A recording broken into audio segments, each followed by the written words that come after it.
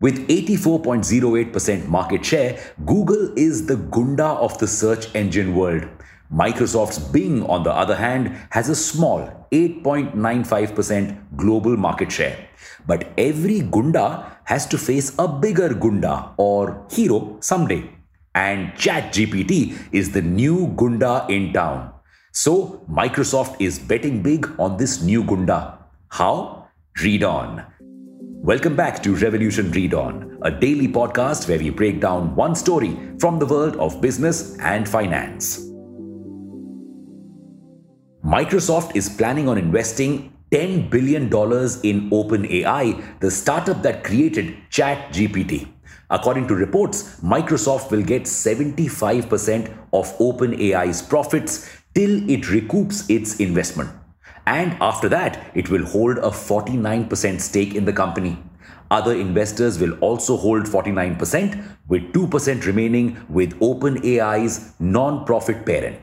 And this investment could be the key to making Bing a better search engine than Google. But why is Bing lagging so behind Google in this space?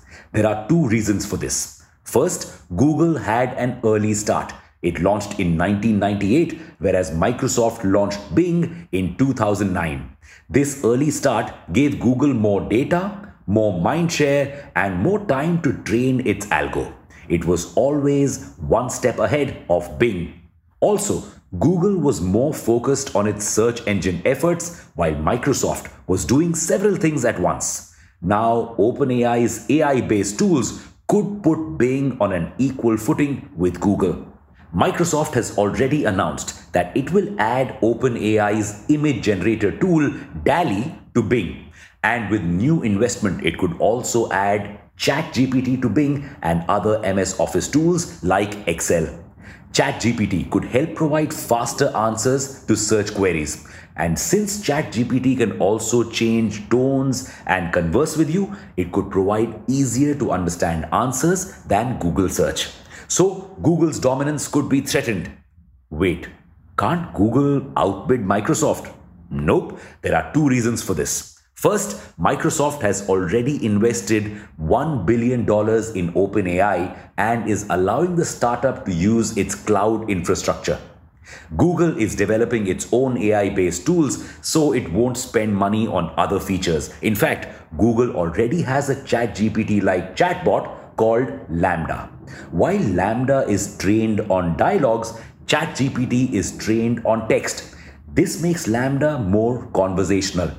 Google is hesitant to integrate it with its search engine because AI makes mistakes, something that Google cannot afford. So, adding ChatGPT, which also makes mistakes, to Bing and MS Office Suite could be reputation damaging. But this could also be one of the only ways to keep ChatGPT free. Running ChatGPT costs $100,000 a day, so the tool can't be free forever. Microsoft could make it more accessible, but will that do it any good? Guess we'll have to wait and watch if the deal goes through.